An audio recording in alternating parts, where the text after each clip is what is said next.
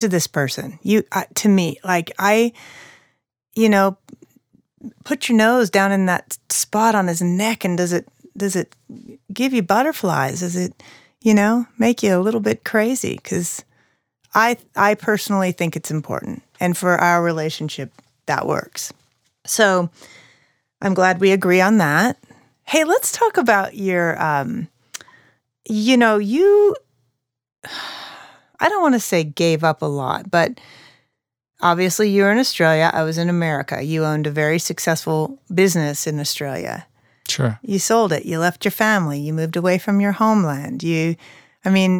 Another thing, by the way, that I don't take for granted ever, and I think about every day. I know how much change you went through to get here, but how do you feel about all that? Are you... I think you can go back and explain that all in the very first comment, or the very first thing that I saw, in you, and I looked at you and I met you and I went, this is a chance at lifelong happiness. Mm. So, shiny things and businesses don't really, do it for some, but didn't compare to a rich relationship, which the gamble paid off, because we do have that, and we deserve that because we work well together, we communicate well together.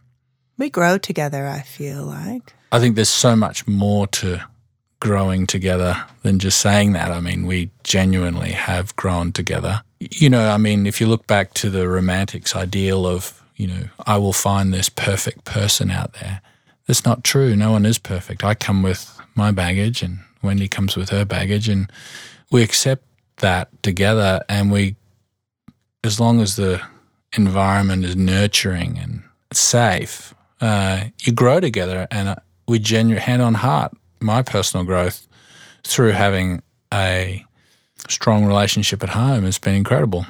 And you've done that, babe. So, well, same. Yeah. So growth is a big part of our relationship, I think. Yeah. Yeah. Willingness and, personal growth. Personal growth. Yeah. Which is hard. Oh, yeah.